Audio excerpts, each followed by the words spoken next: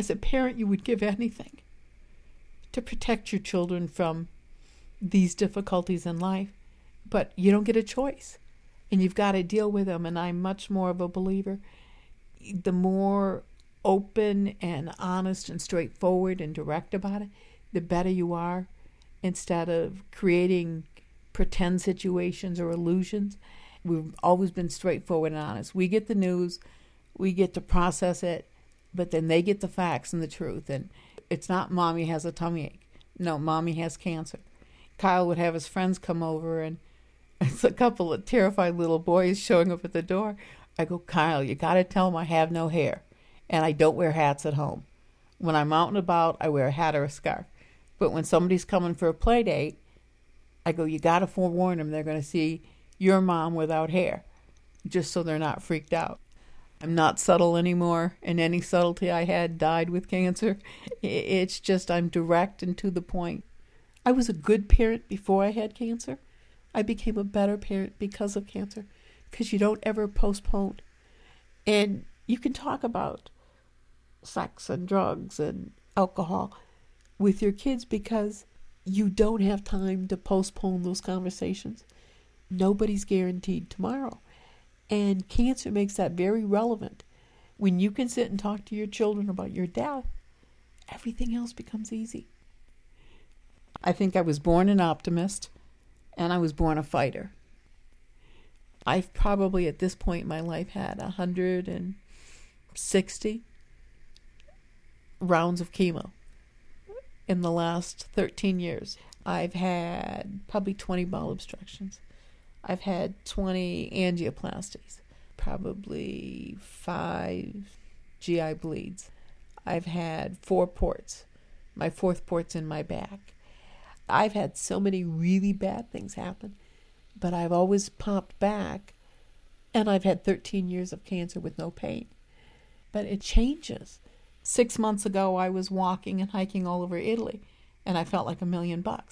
And 2 months later, I'm leaving the hospital on oxygen 24/7. And I've just come off of a clinical trial that I don't think did me any good, and it probably did me harm. The way I felt those 3 months I was on that clinical trial drug, I couldn't do anything. I couldn't move. And I'm like, this is no way to live. And it's not a way to live for me. It's not a way to live for my husband. And it's not a way to live for my kids. I've always hoped to have enough wisdom to figure out when the fight's over. And I've now decided to end treatment. And somebody's like, but you have to keep fighting. And I go, I will fight to the day I die. But the thing is, I'm doing everything I can to the best of my ability. But I'm losing. And I know that. I can't make my body do things it won't do. It's not breathing on its own, and it's not breathing well. When I can't eat, somebody's like, well, you can put a feeding tube in, and I'm like, over my dead body. Those things are not going to happen to me because I'm not going to die that way. And with the kids, once I told them I was going to stop treatment, they didn't say, well, gee, Mom, you have to keep on. You got to keep doing this. Because they understood. They've seen the difference. They know what my belief system is and my value system is. And once I made the decision that we're done, I haven't had a moment's doubt or regret. This is the right thing to do. It's like I've lived life by my rules and with my game plan, and I'm going to leave this world with me calling the shots as much as I can. And it's a simple fact that my body has now had enough. What my mind wants to do and what my will wants to do, my body's not cooperating. And my body's going to win out by default. The rules of the world apply. I'm not one of these people who just says, well, maybe you'll be the one. Like, people sit there and go, well, you got to have faith, and you got to believe, and you got to believe in miracles. And I look at them and I go, you fail to understand. I've already had miracles. My miracle isn't that I walk out of here and I get cured.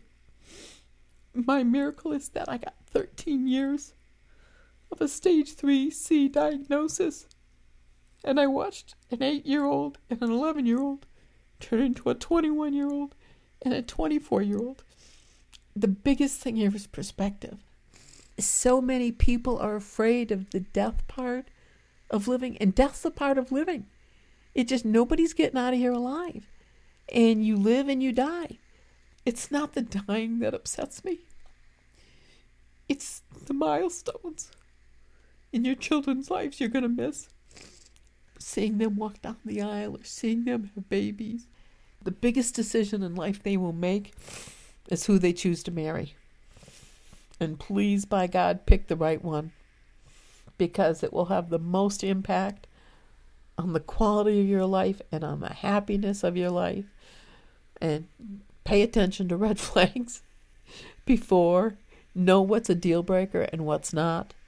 What's acceptable and what's not. Your wedding day's a great day, but the day you have children beats your wedding day complete to hell and back again. And if you're married to the right person, there's dozens of days throughout your life that will be better than your wedding day. And even the day you have your kids. I remember being on Block Island years ago, standing in the sand and watching both my kids in the surf. And the sky was blue, and it was just the most perfect day. This is what life is meant to be. It's not the stuff. It's not the things. It's not money. It's the relationships you have and the love you give and receive. That at the end of your life, it comes down to the love. It's how many people have you loved and that have loved you and that you're real with. If people can't love you and accept you for who you are, eliminate them from your life, because they're not worth having. Getting cancer and dying from cancer sucks. But I don't know if I even look at myself as being unlucky. Everything in life I've ever wanted, I have. I wouldn't trade my life for anybody's. I've got the world's best husband. I got 2 great kids. And everything that's meaningful or important, I have. And the only thing I want from all of this is more time. And it's the only thing I can't have. And I get that. I hope I die with grace and dignity, which I probably will, and a few swear words, because it's one thing I've got is cancer's gone on. I've maintained my filthy little mouth and my few favorite swear words. I want to have the best quality of life for whatever days we have, and then it's like, I don't know what this whole dying stuff is going to involve. I hope it's not painful. I hope it's peaceful. I hope I can die at home. But I don't know what it looks like. If I got to call the shots, I get to hang around in bed and talk to the very last frickin' minute and kind of choke and go, hey, it's time to go. And I say goodbye and I'd walk out peacefully. But as with cancer and most things, I don't know how much of a choice I get in that. I hope I'm not laying here in a coma for 2 weeks, because it won't really matter to me one way or the other. But I want my kids and my husband to have to see that. I still want to protect them from this, and they're both grown-ups now, and they're both adults. But I'm still their mother, and it's still my job to take care of them. My greatest accomplishment in this world is my kids. I left the world a better place because of the human beings I brought into it and helped create. And they get full credit for what they accomplish and who they become. But this world is a better place because I help mold them.